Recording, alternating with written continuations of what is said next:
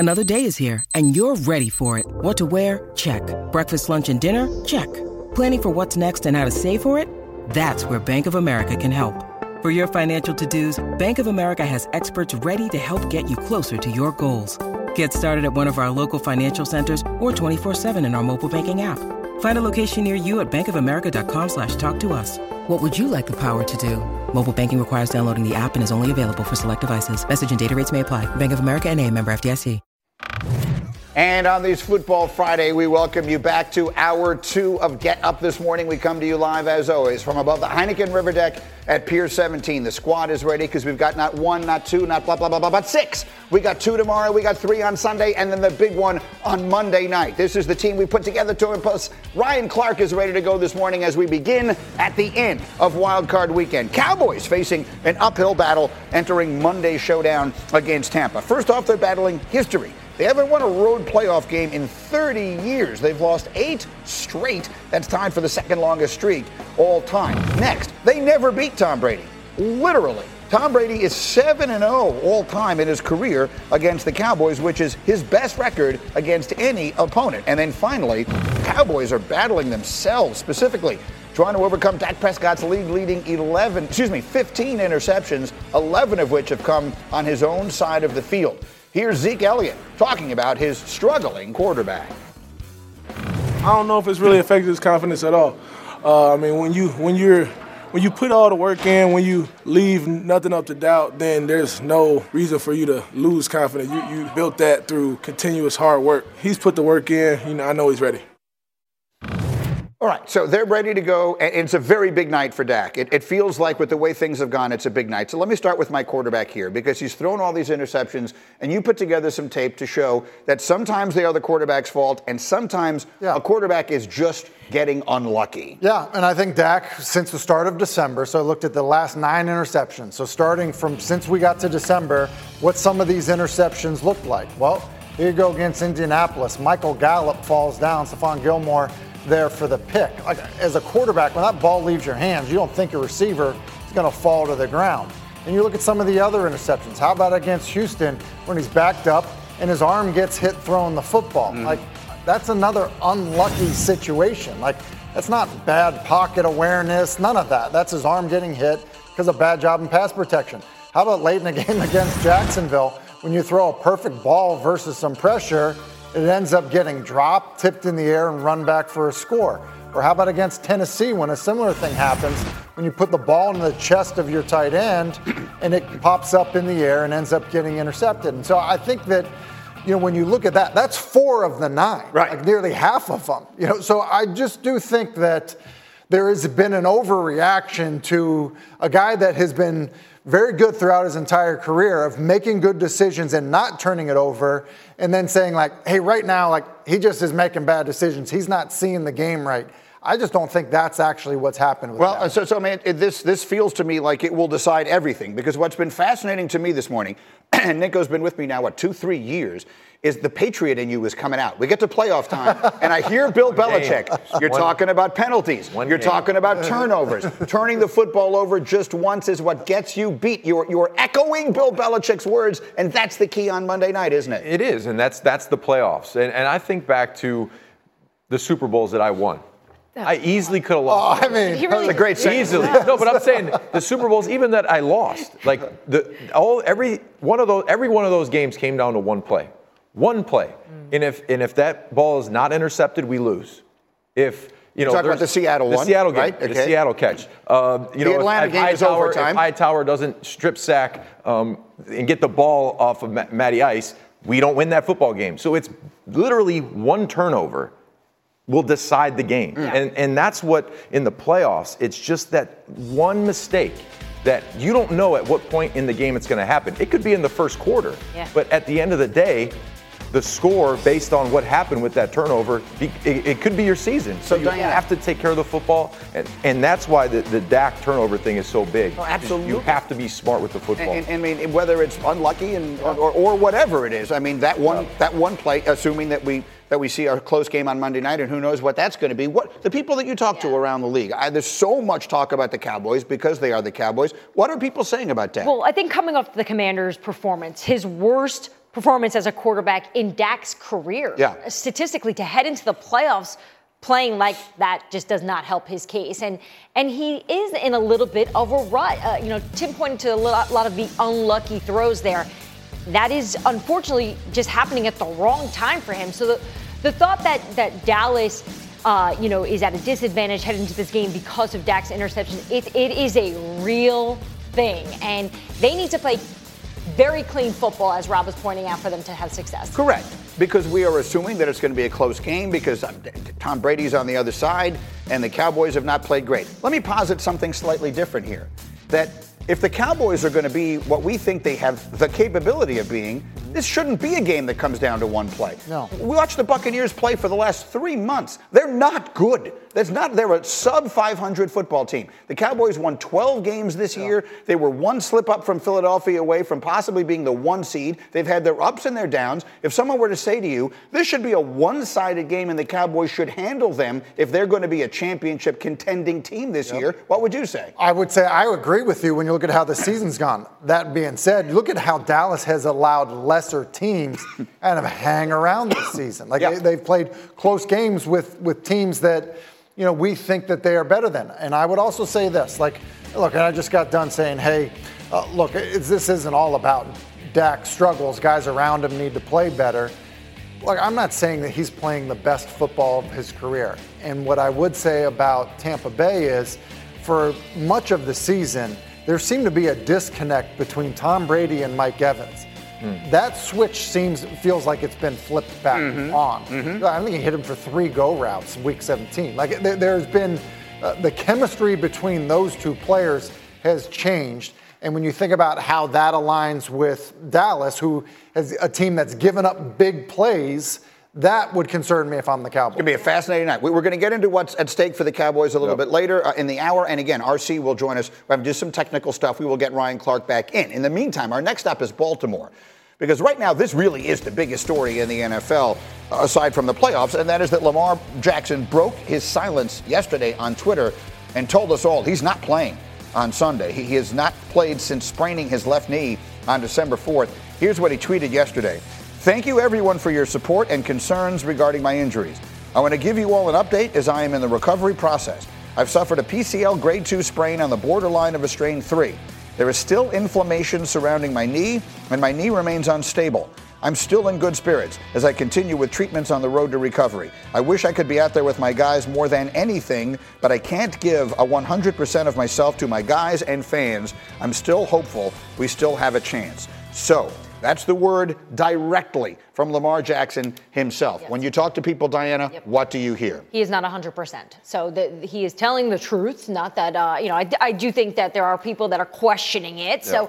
So from those I've talked to in Baltimore, yes, he is dealing with this PCL injury. Rob touched on it earlier last hour, just the seriousness of that injury and how long the recovery usually takes. And he's in that space in terms of the timeline.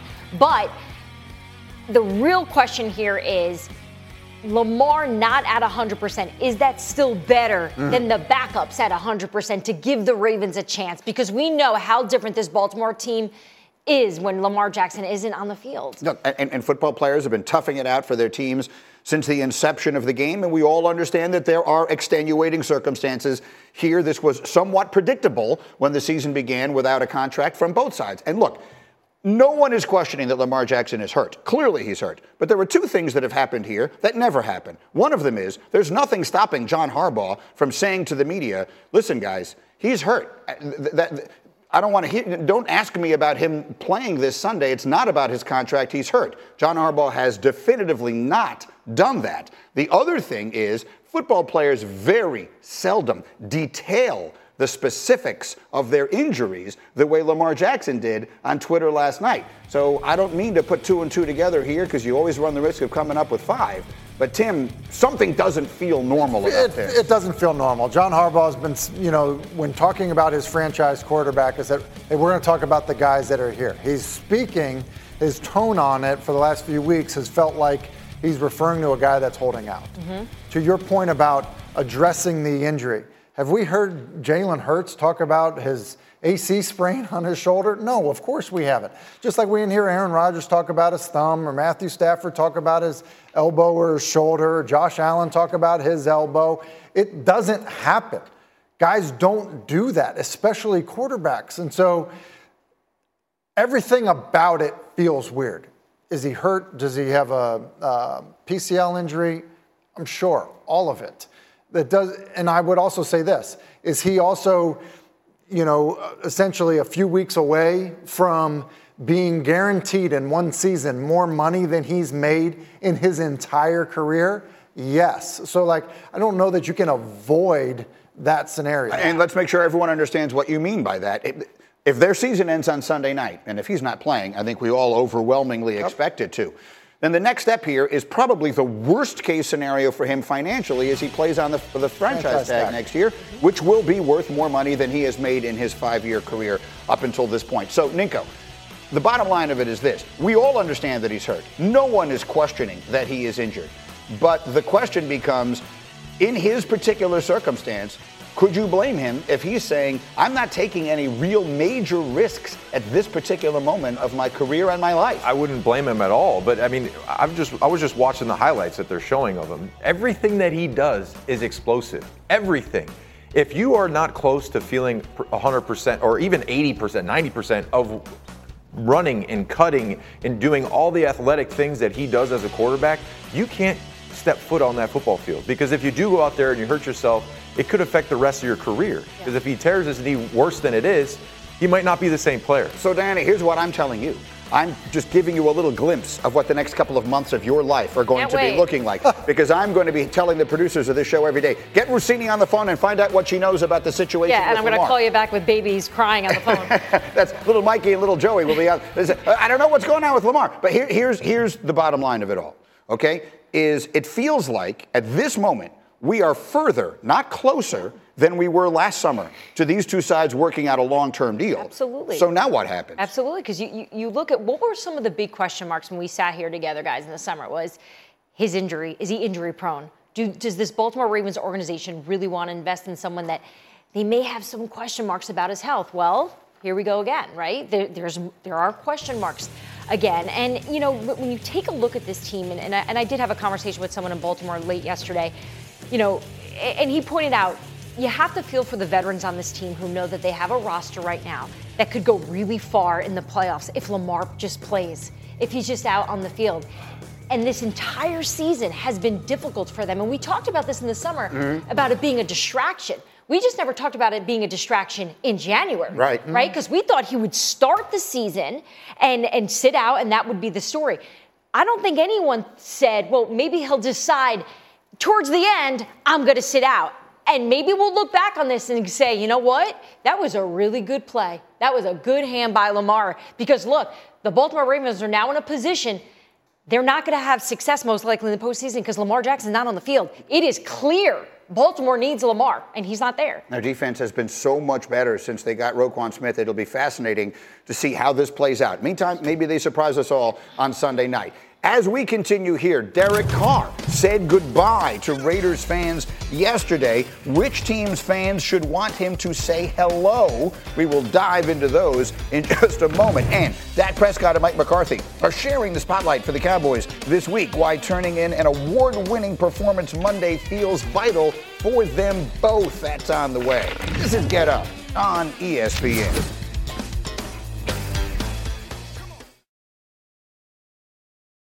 Delicious, meet nutritious. In the snack that packs a real protein punch, Wonderful Pistachios, one of the highest protein nuts out there. Each 1 ounce serving has 6 grams of protein, giving you over 10% of your daily value. Wonderful Pistachios also come in a variety of flavors and sizes, perfect for enjoying with family and friends or taking them with you on the go. And you're on the go a lot, taking the kids to school, hopping from meeting to meeting, shopping for groceries. Well, the good news is, not only are Wonderful Pistachios a complete protein, providing all 9 essential amino acids, they're also great for all your adventures. So whether you're a pistachio purist who loves cracking open every nut, or you prefer the convenience of no-shells pistachios, Wonderful Pistachios has got you covered. Grab Wonderful Pistachios and elevate your snacking game today. Visit WonderfulPistachios.com to learn more. Passion, drive, and patience. The formula for winning championships is also what keeps your ride or die alive. eBay Motors has everything you need to maintain your vehicle and level it up to peak performance. Superchargers, roof racks, exhaust kits, LED headlights, and more. Whether you're into speed, power, or style, eBay Motors has you covered. With over 122 million parts for your number one ride or die, you'll always find exactly what you're looking for. And with eBay Guaranteed Fit, your part is guaranteed to fit your ride every time or your money back. Because with eBay Motors, you're burning rubber, not cash. With all the parts you need at the prices you want, it's easy to make your car the MVP and bring home huge wins. Keep your ride or die alive at ebaymotors.com. Eligible items only. Exclusions apply.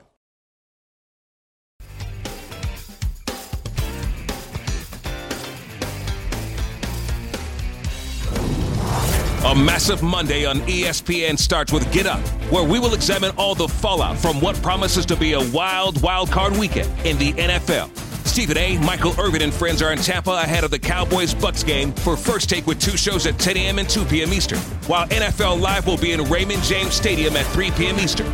It's a football festival on ESPN all day Monday. Meanwhile, Diana Rossini, let's run the hurry up. So much news around the NFL. What's going on with Sean Payton? Yeah, certainly one of the most popular coaches right now in the NFL. Sean Payton's sweepstakes begins on Tuesday. The Denver Broncos are going to head out to Los Angeles to meet with Payton, who's currently working for Fox on television, but he's been very clear he wants to get back into coaching. So Denver's going to be the first one up. But in terms of what Sean Payton is looking for, from what I was told, a lot of this is about power, control in terms of the roster, and he's looking to coach a quarterback that's already established. So look for that in terms of where Sean will wind up. Then, meantime, guys, we know that Bengals-Bills game was canceled in Week 18. So due to that and the competitive advantage, they've decided that if the Chiefs and the Bills are in the AFC Championship game, that will be played at a neutral site. That site will be the Mercedes-Benz Stadium in Atlanta, and that will be the later game, a 6:30 Eastern kick.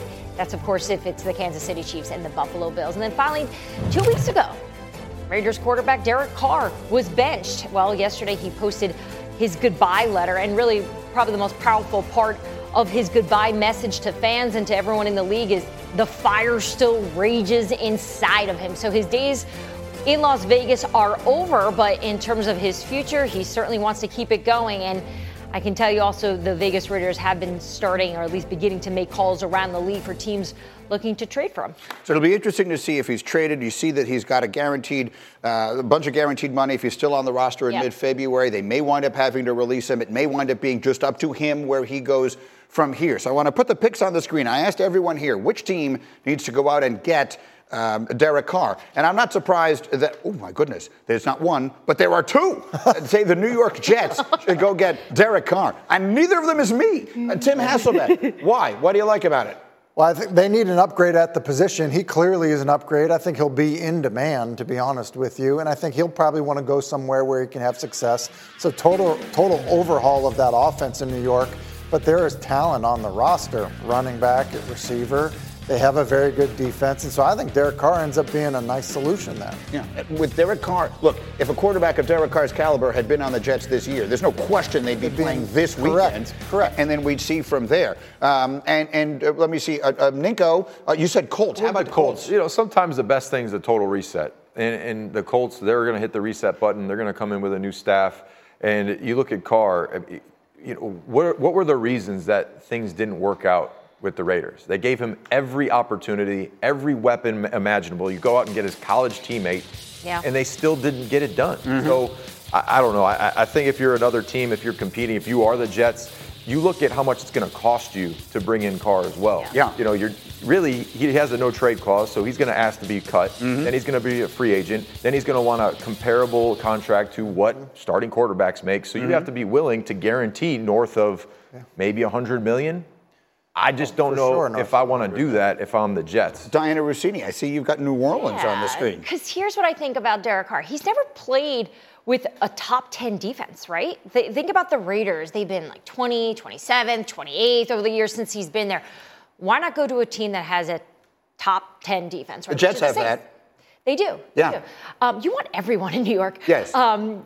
That's true. But here's my fantasy. I don't know if he's going to want New York. Though. Well, I mean, I don't know. The market. Here's you got to figure out who their offensive coordinator is. It's not an easy market. Here's the safety valve. Okay, so the Jets had a quarterback room this year that we felt was not so distinguished. Next year, I want it super distinguished. Let's go get Aaron Rodgers, Tom Brady, and Derek Carr and let them fight out for the job. You know what? That's just an amazing idea. 66 quarterbacks started games this year. 66 quarterbacks. Yeah. It's crazy. So I think there's something like 11 teams that had the same starter every single game. The reality is whoever your quarterback is, look at what we're seeing in the playoffs. Whoever your quarterback is, there's a chance you're going to play part of your season, potentially into the postseason with someone other than your opening day starter. Perfect. So Carr could be my backup. That's what I'm saying. So you got a loaded quarterback room. You're supporting all of this. Kill a mosquito with a sledgehammer. Just go ahead and do it. We got Rodgers starting, and then if he twists an ankle, then we go to Derek Carr. I mean, let's get into the serious piece of this here. Derek Carr is going to be shopped, and there are a lot of quarterbacks who are going to move from one place to another this offseason.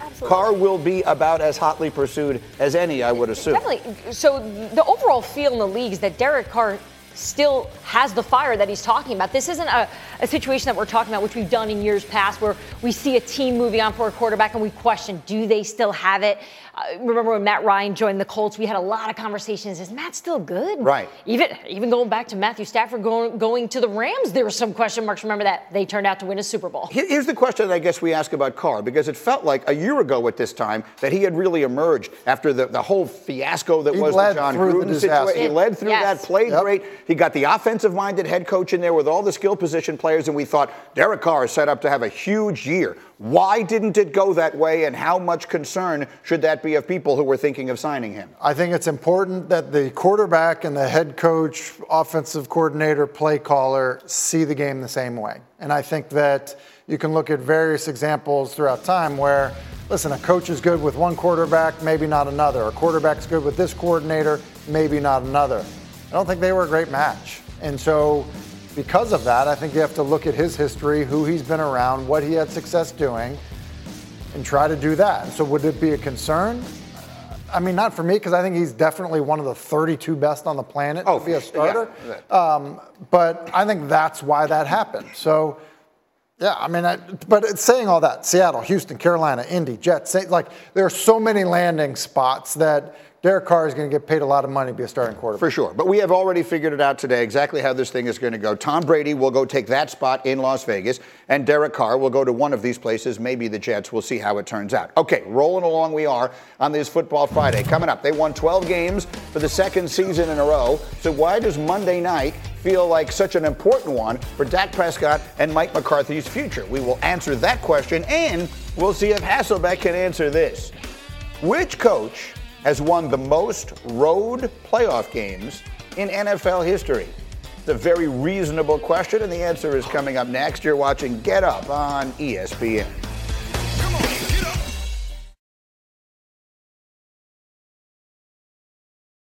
Lift every voice and sing. Dr. Martin Luther King stood for so much. He stood for resilience, he stood for perseverance, he stood for pride.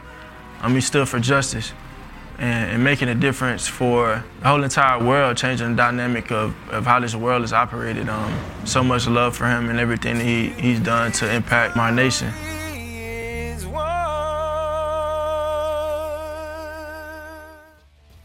We continue Get Up here on ESPN. Okay, Tim has been agonizing over this tough one from Sneaky Hembo. Which coach has won the most road playoff games in NFL history? Okay, so I was thinking back in time. I was thinking Joe Gibbs for a little bit. Parcells came to mind. Seemed like he was in the playoffs a lot. I don't want to go Belichick because I feel like they probably had a lot of home playoff games. So I'm going to Andy Reid, guy that's had a ton of success in the NFL. I don't remember him always having like the highest seed, and so I'm going Andy Reid. Okay, so it is an active coach, but it isn't Andy Reid. It is a coach who is coaching on the road this weekend. It is John Harbaugh of the Baltimore Ravens is the winningest coach on the road in postseason history.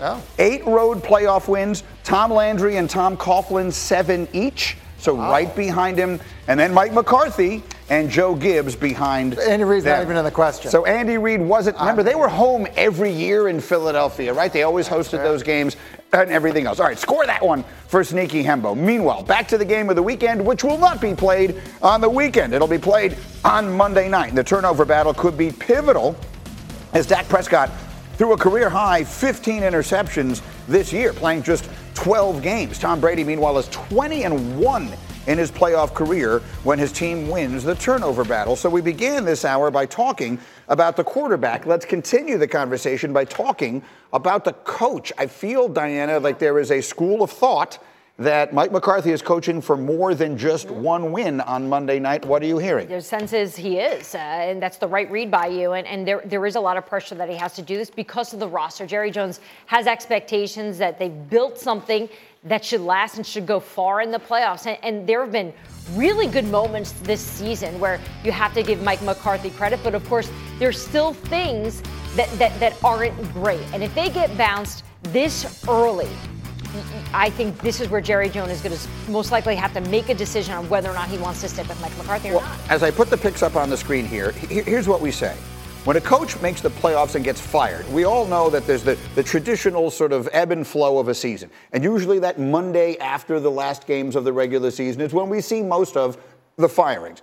When someone gets fired later than that, it is generally because there is a belief on the part of the owner and whoever else that this is a Super Bowl caliber team. You get knocked out in the first round and you fire your coach, it means your owner at least believes you should have gone much further than that. Is this team that team? Are they that good? I think that they definitely need to win this game, but they are a good football team and they should win this football game, then move on to the next round. And why does it say the Buccaneers under your name? It's a trap game. It's a trap game. They should win this game. Because he played with Tom. So why I'm friends with Tom. And I don't want to get but Rob, that's a factor in all this. I don't know what I'm doing, Tom. Look, Leave me alone. When the question is who's going to win a playoff game, the answer is usually Tom Brady, and that definitely factors into this thing. And he hasn't lost to the Cowboys. Ever. Ever. So, in this particular matchup, again, the pressure is on the Cowboys. Yeah. We've been talking about the Cowboys all week. We haven't really been talking much about the Bucs all week. You talk about they underperformed this season. Well, guess what? The season doesn't matter. They're in the playoffs. They have a bunch of weapons that if you let them run the ball and throw the ball down the field like the last week of the season, we saw Tom Brady drop back, hit his back foot, and throw dimes down the field. They can beat you. So, the playoffs are kind of funny in a way. Like teams with the pressure, the game's on the line, you start to make mistakes, and one mistake can cost you a game. And Tim Hasselbeck, you said something a little bit earlier this morning, and I didn't have time to dive more deeply into it, which is while you have picked the Cowboys to win this game, you started saying this matchup scares you. What don't you like about this matchup for Dallas? Well, I look at Dallas defensively and see, I think Dallas is good. Now, they are an overly aggressive defense. They are a fast flow, aggressive defense. And so you look at what people have done to them, they've kind of used that against them.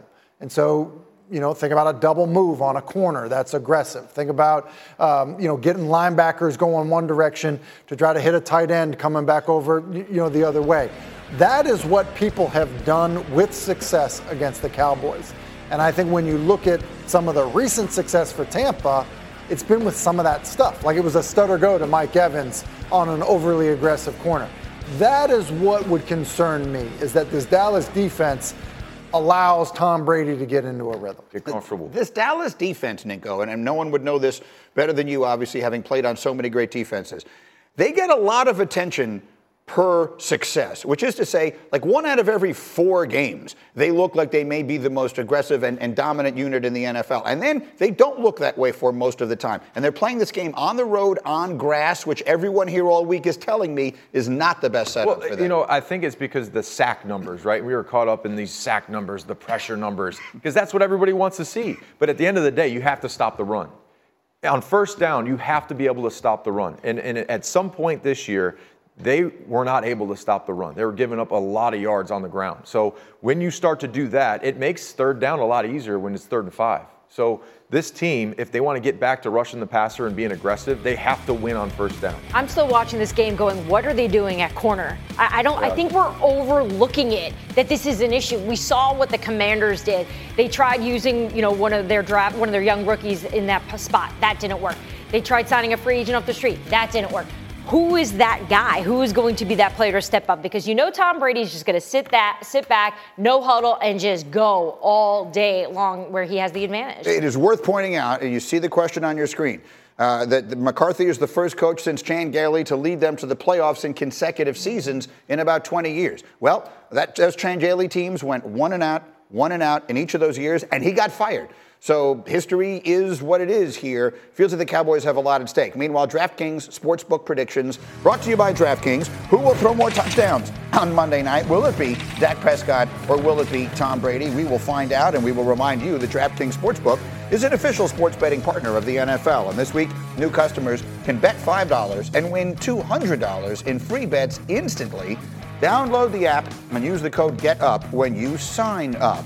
Let's look at some of the other matchups this weekend. The playoffs will kick off Saturday afternoon in San Francisco. The 49ers will look to improve to 3-0 against Seattle this year as these division rivals match up. And for all the attention that Brock Purdy has received, the Niners actually enter the playoffs having allowed fewer points and fewer yards than any defense in the sport. They don't let teams move the ball. They do a great job in taking it away, second in takeaways with 30. During their 10-game win streak, the defense has allowed 20 points or fewer in 9 of them. So I was trying to put together some questions here. And Nico, I'll start with you as the defensive player. Is the most dominant unit that we will see on the field this weekend, right? So you got 12 offenses and 12 defenses. Is the most dominant individual unit the San Francisco defense? Man, that's a tough one because we've seen a lot of great offense lately. Defense wins championships. I'm a defensive player, and I love what the 49ers are doing. And I love the ability to stop the run, be aggressive, take the ball off people, get after the quarterback. They can do it all. And I think this game's going to be a rain out. Like, it's going to be a washout. Yeah. And when you're a defender, you love those types of games because you literally understand these plays, they can't run. They're going to try and run the football, and we're just going to get after this football team. So, I'll go with yes, they are. You're dominant. So lukewarm on this. Well, it's so hard because now it's so hard to stop offenses. It's such a spread league now, and it's a completely different way of playing defense. Hasn't been that hard for San Francisco so far this year. Yeah, I was going to say, I'm way more in love with the 49ers defense than it sounds like you are. Like, you're like, you get it, but I'm like all in. These guys are playing with their hair on fire. Mm-hmm. When you watch them, they are so much faster than anyone else that they're playing at all times. And I just think when you take a look at all the teams, I mean, what offense do you think is better than the 49ers defense at this point if you can mismatch them or mix match them at this point, right? You have to have a mobile quarterback. Yeah. I mean, a mobile quarterback can really affect a great defense because you can't be as aggressive when you have a mobile quarterback. So any of the guys that can get out on the edge and run, that's trouble for How about this team? Whether they're the most dominant individual unit or not, if they're going to go to the Super Bowl this year, they're going to ride Nick Bosa and that defense. Yeah, right? I think it's a defensive-led team. Look, I think Kansas City is the only unit that their offense, obviously, that I would say, okay, maybe as a unit as dominant. But look, in terms of their front, I mean, they've got elite players on their front. They've got elite players at the linebacker level, and I think it's helped the secondary play significantly better. They're coached well. John Lynch done a tremendous job with their personnel. They're a defensive-led team, and I think what they're doing on offense, no matter who their quarterback is, actually just fits for the identity of their football team. And look who they played, right? I think that's what also highlights how good they are. And you take a look at the quarterback. It could be Jimmy G. It could be Purdy. It's whoever. Kyle Shanahan has built an offense where he literally can just plug and play. And then you add Christian McCaffrey just a few weeks ago. And, I talk about hair on fire. He completely gives Kyle Shanahan that run game that he's been looking for. And as you see, everybody up here believes San Francisco survives and advances this one, and then they will wait. Maybe it's Dallas the following weekend. There's a very realistic scenario where that thing plays out. What a fascinating matchup that would be after the game they played in the playoffs a year ago. All right, much more Football Friday as we go, but wait a minute. Did you see the controversy in the NBA last night? Game of the night. Guys, watch this. What happened here? It was LeBron against Luka. We're going right to the fourth quarter. 12 seconds left. Mavericks are down 3. The one thing you can't do is let Luka shoot a 3. Oh, my goodness. He winds up with a squared up look, and of course, he knocks it down. Clutch shot by Luka, so now there is 6 seconds left, and the game is tied. Here we go. LeBron, Troy Brown. Watch this. Ninko, how is this not a foul? Tim Hardaway Jr. gets a piece of the hand and a piece of the body. Because it's not LeBron. And yet they didn't call the foul. If he had made one free throw in that scenario, they would have won in regulation. Instead, we're going to overtime. Under a minute to go. Mavericks are down 3. And again, it's Luka knocking down another clutch triple. We're tied. Clock winding down. It tied again, this time at 1:08. LeBron with a chance to win it. Taking it to the hole. Again, no whistle. He was looking for a call, and we're going to a second overtime. In the second OT, Mavericks down by 1. And just look at Luka. Special. He had 35 points, 14 rebounds, 13 assists. Well, LeBron now under 30 seconds to go, down by 3, looking for the tie. He shot just 9 of 28 from the floor, and in double overtime, the Mavericks emerge with the win. The controversy on the non-call definitely got a lot of talk after the game was over. Meanwhile, we'll be back here tonight for the NBA in a doubleheader. It starts with Steph and the Warriors on the road. Listen, they're playing tonight in the Alamo Dome against San Antonio, so there will be a lot of folks jammed into that building. Then we're going to have Jokic and the West-leading Nuggets taking on Kawhi and the Clippers. We'll start your night 7 Eastern here on ESPN with NBA Countdown tonight. Looking forward to the hoops. Meanwhile, as we continue, did you hear what Stephen A. Smith had to say yesterday about what the Ravens should do about Lamar Jackson? You aren't going to want to miss it. You'll hear it next. It's Get Up on ESPN.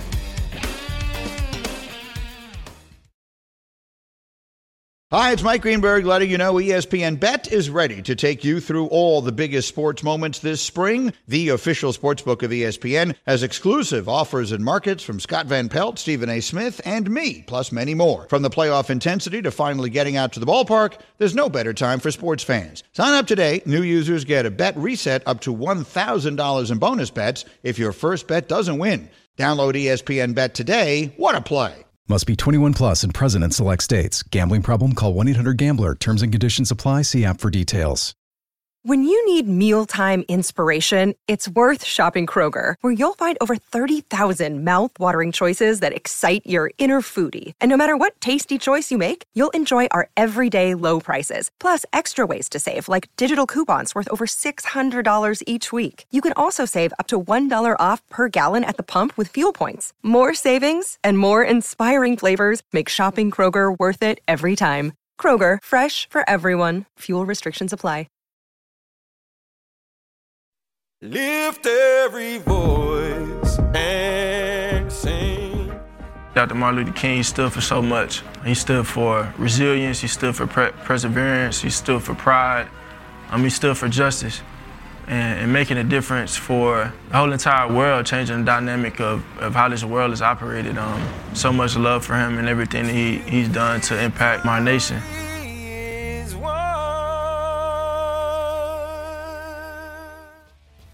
We continue Get Up here on ESPN. Okay, Tim has been agonizing over this tough one from Sneaky Hembo. Which coach has won the most road playoff games in NFL history? Okay, so I was thinking back in time. I was thinking Joe Gibbs for a little bit. Parcells came to mind. Seemed like he was in the playoffs a lot. I don't want to go Belichick because I feel like they probably had a lot of home playoff games. So I'm going to Andy Reid, guy that's had a ton of success in the NFL. I don't remember him always having like the highest seed, and so I'm going Andy Reid. Okay, so it is an active coach, but it isn't Andy Reid. It is a coach who is coaching on the road this weekend. It is John Harbaugh of the Baltimore Ravens, is the winningest coach on the road in postseason history. 8 road playoff wins. Tom Landry and Tom Coughlin 7 each. So right behind him, and then Mike McCarthy and Joe Gibbs behind Andy Reid's them. not even in the question. So Andy Reid wasn't, remember, they were home every year in Philadelphia, right? They always hosted those games and everything else. All right, score that one for Sneaky Hembo. Meanwhile, back to the game of the weekend, which will not be played on the weekend. It'll be played on Monday night. The turnover battle could be pivotal as Dak Prescott threw a career-high 15 interceptions this year, playing just 12 games. Tom Brady, meanwhile, is 20-1 in his playoff career when his team wins the turnover battle. So we began this hour by talking about the quarterback. Let's continue the conversation by talking about the coach. I feel, Diana, like there is a school of thought that Mike McCarthy is coaching for more than just one win on Monday night. What are you hearing? Their sense is he is, and that's the right read by you. And there is a lot of pressure that he has to do this because of the roster. Jerry Jones has expectations that they've built something that should last and should go far in the playoffs. And there have been really good moments this season where you have to give Mike McCarthy credit. But, of course, there's still things that aren't great. And if they get bounced this early, I think this is where Jerry Jones is going to most likely have to make a decision on whether or not he wants to stick with Mike McCarthy or not. As I put the picks up on the screen here, here's what we say. When a coach makes the playoffs and gets fired, we all know that there's the traditional sort of ebb and flow of a season. And usually that Monday after the last games of the regular season is when we see most of the firings. When someone gets fired later than that, it is generally because there is a belief on the part of the owner and whoever else that this is a Super Bowl caliber team. You get knocked out in the first round and you fire your coach, it means your owner at least believes you should have gone much further than that. Is this team that team? Are they that good? I think that they definitely need to win this game, but they are a good football team and they should win this football game, then move on to the next round. And why does it say the Buccaneers under your name? It's a trap game. It's a trap game. They should win this game. Because he played with Tom. So why friends with Tom? And I don't want to get look, that's a factor in all this. I don't know what I'm doing, Tom. Look, no. When the question is who's going to win a playoff game, the answer is usually Tom Brady, and that definitely factors into this thing. And he hasn't lost to the Cowboys. Ever. Ever. So, in this particular matchup, again, the pressure is on the Cowboys. Yeah. We've been talking about the Cowboys all week. We haven't really been talking much about the Bucs all week. You talk about they underperformed this season. Well, guess what? The season doesn't matter. They're in the playoffs. They have a bunch of weapons that if you let them run the ball and throw the ball down the field like the last week of the season, we saw Tom Brady drop back, hit his back foot, and throw dimes down the field. They can beat you. So, the playoffs are kind of funny in a way, like teams with the pressure, the game's on the line, you start to make mistakes, and one mistake can cost you a game. And Tim Hasselbeck, you said something a little bit earlier this morning, and I didn't have time to dive more deeply into it, which is, while you have picked the Cowboys to win this game, you started saying this matchup scares you. What don't you like about this matchup for Dallas? Well, I look at Dallas defensively and see, I think Dallas is good. Now, they are an overly aggressive defense. They are a fast flow, aggressive defense. And so you look at what people have done to them, they've kind of used that against them. And so, think about a double move on a corner. That's aggressive. Think about, getting linebackers going one direction to try to hit a tight end coming back over, the other way. That is what people have done with success against the Cowboys. And I think when you look at some of the recent success for Tampa, it's been with some of that stuff. Like it was a stutter go to Mike Evans on an overly aggressive corner. That is what would concern me, is that this Dallas defense allows Tom Brady to get into a rhythm. Get comfortable. This Dallas defense, Nico, and no one would know this better than you, obviously, having played on so many great defenses. They get a lot of attention per success, which is to say, like 1 out of every 4 games, they look like they may be the most aggressive and dominant unit in the NFL. And then they don't look that way for most of the time. And they're playing this game on the road, on grass, which everyone here all week is telling me is not the best setup for them. I think it's because the sack numbers, right? We were caught up in these sack numbers, the pressure numbers, because that's what everybody wants to see. But at the end of the day, you have to stop the run. On first down, you have to be able to stop the run. And at some point this year, they were not able to stop the run. They were giving up a lot of yards on the ground. So when you start to do that, it makes third down a lot easier when it's 3rd and 5. So this team, if they want to get back to rushing the passer and being aggressive, they have to win on first down. I'm still watching this game going, what are they doing at corner? I think we're overlooking it, that this is an issue. We saw what the Commanders did. They tried using, one of their young rookies in that spot. That didn't work. They tried signing a free agent off the street. That didn't work. Who is that guy? Who is going to be that player to step up? Because Tom Brady's just going to sit back, no huddle, and just go all day long where he has the advantage. It is worth pointing out, and you see the question on your screen, that McCarthy is the first coach since Chan Gailey to lead them to the playoffs in consecutive seasons in about 20 years. Well, those Chan Gailey teams went one and out in each of those years, and he got fired. So history is what it is here. Feels like the Cowboys have a lot at stake. Meanwhile, DraftKings Sportsbook predictions brought to you by DraftKings. Who will throw more touchdowns on Monday night? Will it be Dak Prescott or will it be Tom Brady? We will find out, and we will remind you that DraftKings Sportsbook is an official sports betting partner of the NFL. And this week, new customers can bet $5 and win $200 in free bets instantly. Download the app and use the code GETUP when you sign up. Let's look at some of the other matchups this weekend. The playoffs will kick off Saturday afternoon in San Francisco. The 49ers will look to improve to 3-0 against Seattle this year as these division rivals match up. And for all the attention that Brock Purdy has received, the Niners actually enter the playoffs having allowed fewer points and fewer yards than any defense in the sport. They don't let teams move the ball. They do a great job in taking it away, second in takeaways with 30. During their 10-game win streak, the defense has allowed 20 points or fewer in 9 of them. So I was trying to put together some questions here. And Nico, I'll start with you as the defensive player. Is the most dominant unit that we will see on the field this weekend, right? So you got 12 offenses and 12 defenses. Is the most dominant individual unit the San Francisco defense? Oh, man, that's a tough one because we've seen a lot of great offense lately. Defense wins championships. I'm a defensive player, and I love what the 49ers are doing. And I love the ability to stop the run, be aggressive, take the ball off people, get after the quarterback. They can do it all. And I think this game's going to be a rain out. Like, it's going to be a washout. Yeah. And when you're a defender, you love those types of games because you literally understand these plays, they can't run. They're going to try and run the football, and we're just going to get after this football team. So, I'll go with yes, they are. You're dominant. So lukewarm on this. Well, it's so hard because now it's so hard to stop offenses. You know, it's such a spread league now, and it's a completely different way of playing defense. Hasn't been that hard for San Francisco so far this year. Yeah, I was going to say, I'm way more in love with the 49ers defense than it sounds like you are. Like, you're like, you get it, but I'm like all in. These guys are playing with their hair on fire. Mm-hmm. When you watch them, they are so much faster than anyone else that they're playing at all times. And I just think when you take a look at all the teams, I mean, what offense do you think is better than the 49ers defense at this point if you can mismatch them or mix match them at this point, right?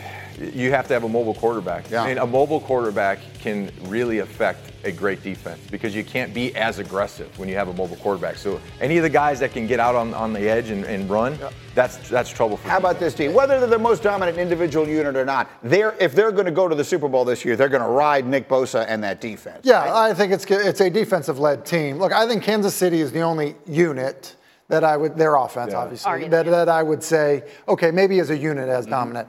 But look, in terms of their front, I mean, they've got elite players on their front. They've got elite players at the linebacker level, and I think it's helped the secondary play significantly better. They're coached well. John Lynch done a tremendous job with their personnel.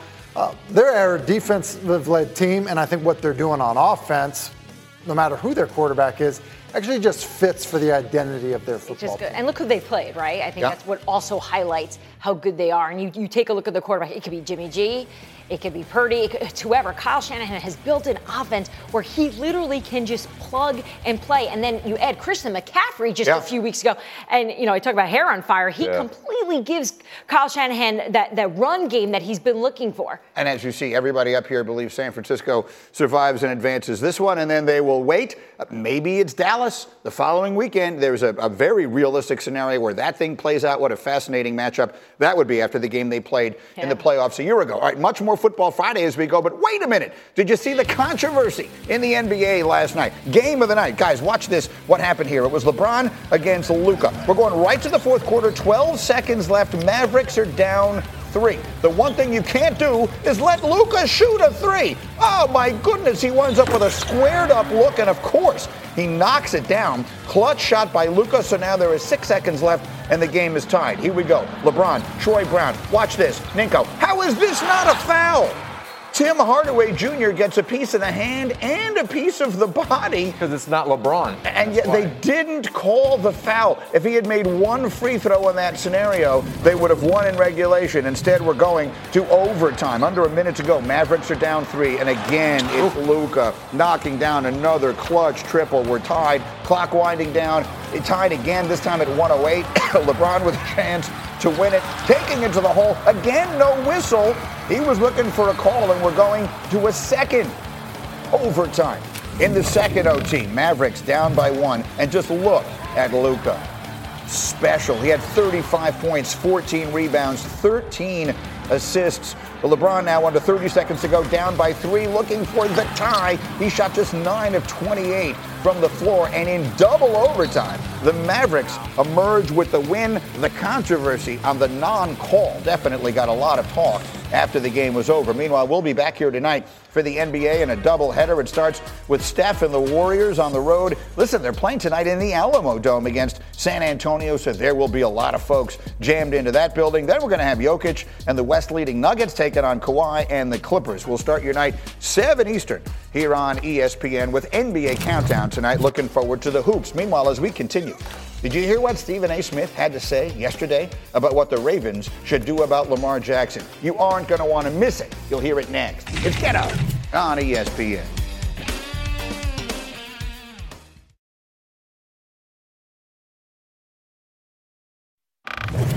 We are back in Baltimore. Lamar Jackson remains sidelined with a knee injury he suffered on December 4th. We've read you his tweets from yesterday in which he announced he's not healthy enough to play Sunday against Cincinnati. Earlier yesterday, Stephen A. Smith had this to say on First Take.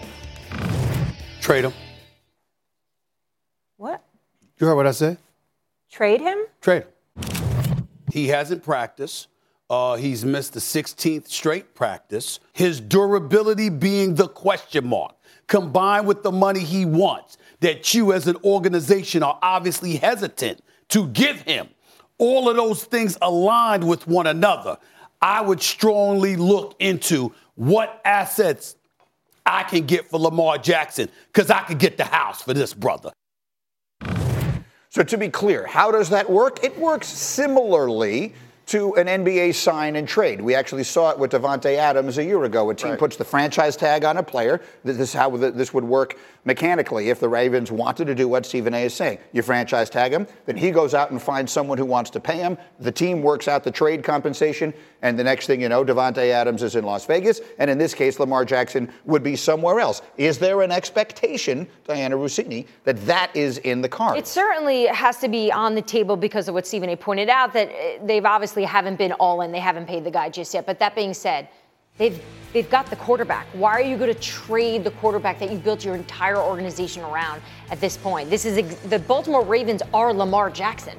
The thought of them moving forward without him just doesn't make a lot of sense to me. Well, so then they have two options, it would seem. They can sign him to a long-term contract, the one that he wants. He seems to have made it clear he's not signing one that feels in any way team-friendly. Or you franchise tag him and hope that he plays on that. That's another precarious It's going to be scenario. another situation where we're going to be discussing whether or not he wants to do that.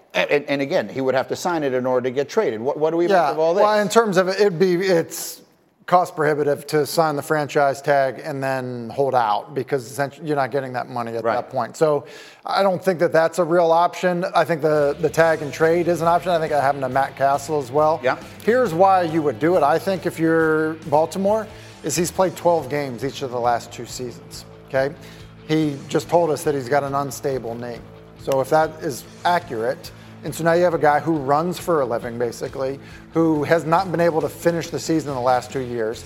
He's only getting older. He wants probably what the market dictates for starting quarterbacks, which is around $250 million over the next 5 years. Mm-hmm. What's he going to look like at 30 years old? Like, I do think that there is an element of this in terms of style of play to think like, all right, like, can this work for a season? He proved it can work for a season. Can it work for 5 years? We're not sure. Can it work over a decade-long period? I don't think it can. And so part of the reason is this. You've probably gotten the best out of Lamar at this point. So if that is indeed the case, then now we're finding ourselves in a fairly fascinating little place, aren't we, Ninko? I think the one word that you would want to hear is compensation. Like, what are you willing to give me? Because they would, if they traded away Lamar, if you look at this team, offensively, without Lamar, they're terrible. They are not a good offense. they would have to rebuild this whole thing, and they would need a lot of compensation to where you could get draft picks and then get a couple veteran players. Well, so let's be clear on what we're talking about here, Diana, because I got all the Jet fans tweeting me and all that kind of stuff. Go after Lamar, go after Lamar. I hear you. Here's what it costs, though. It costs the $200+ million that Tim is talking about, plus what? 2 first-round picks? 3 first-round picks? I mean, if we've seen that kind of compensation for players in trades in the past, what would a 26-year-old former MVP be worth who plays quarterback on the open market? There's teams that are going to be willing to pay that. I don't think we should have a conversation of who's willing to do it. Is he worth it? We're past that point. Right. There are enough desperate teams that would build their offense around Lamar Jackson. But just going back, remember, the Ravens offered money to him. Yeah. If you remember, Chris Warrington, Adam Schefter reported that there was a very good offer. And I spoke to Lamar right after that game about the offer that was there. And he seemed very set on a number that was way higher than what the Baltimore Ravens were willing to offer at that point. The shame of it is it really shouldn't have been that hard to get a deal done. There were guys like Kyler Murray who got new contracts. And so you know that he's going to get a better deal than Kyler Murray in terms of what he's accomplished, where he was. If he ended up getting hung up on the Deshaun Watson deal, then it probably was, it was probably a mistake on his part, and probably ultimately with how this has gone, maybe ends up costing him some money. Well, look, the Deshaun Watson thing, which was, I think in looking back on it, it was a desperate move by the Cleveland Browns, and they were figuring out some way to get a player to come to their team who clearly wanted to go somewhere else. And so they signed him to a contract that's fully guaranteed that at this moment feels more like an outlier than a precedent. But I also fully understand Lamar Jackson saying, I've been better than that guy. I've done more winning than that guy. I haven't done the first thing that made the organization embarrassed, and he certainly can't say that. Why in the world am I not worth every penny that he is worth? I fully understand Lamar Jackson going to the table just because the Browns did something stupid doesn't mean we should do something. Well, that's what Tim laid out was exactly what we were talking about in the summer when you were asking me, what are you hearing? Why aren't the Ravens signing him? Right. Every single picture that he just painted is the exact reason. And you have to believe that Baltimore is sitting back going, maybe we did the right thing here for us long term. So at the end of the day, if you look at July and where we sit right now, Lamar has lost money. I mean, he's not going to get what he wants right now, especially with a knee issue. Who knows what's going to go on with that? But also the attitude. I mean, at the end of the day, if Harbaugh is like, you know what, I'm just going to focus on the guys that are here. Yeah. I can't worry about the guys that aren't. And he's getting to that point where he's like going to wash his hands of it. It's potential that they move on and they do look for compensation adequate enough to move on. But at some point, we were sitting here in mid-September going, I want to hire Lamar as my agent. I remember thinking, man, he did this right. But we early in the year. Look, he's and you guys, he's not going to lose. There's got to be a team that pays him if they do, and then, like you said, the franchise tag next year will make him a lot of money. It's still going to make a lot of money. In his position, I don't think he's going to make what he wants. It's a question of just how badly you run up the score. He's going to win. A player of his talent is clearly going to win and richly deserves to. He's going to wind up, within a yacht of Deshaun Watson money. It's just a question. Yeah, so he's going to make all kinds of money. And so the question then ends up being, like, what does the success of his career look like? I think most of us, because of how Baltimore has built their team, feel like that's the place where he'd go have a lot of success. They have a 300-pound fullback for a reason, right? Yeah. Like they've done that. Now the question is, with how this has gone on and the fact that it's transpiring this way with this injury, does Baltimore feel differently about him? And I think they could. We'll have to wait and see. Maybe this was predictable before the season began, but I will go all the way back. This should never have turned out this way. This is a great young player and an organization that built everything around him. They should have been able to figure this thing out. In the meantime, First Take is coming up top of the hour here. Are the Buccaneers poised to pull off what would be an upset against the Cowboys? They'll answer those questions and so many more at Stephen A., Marcus, Molly, and more. First Take following us here on ESPN.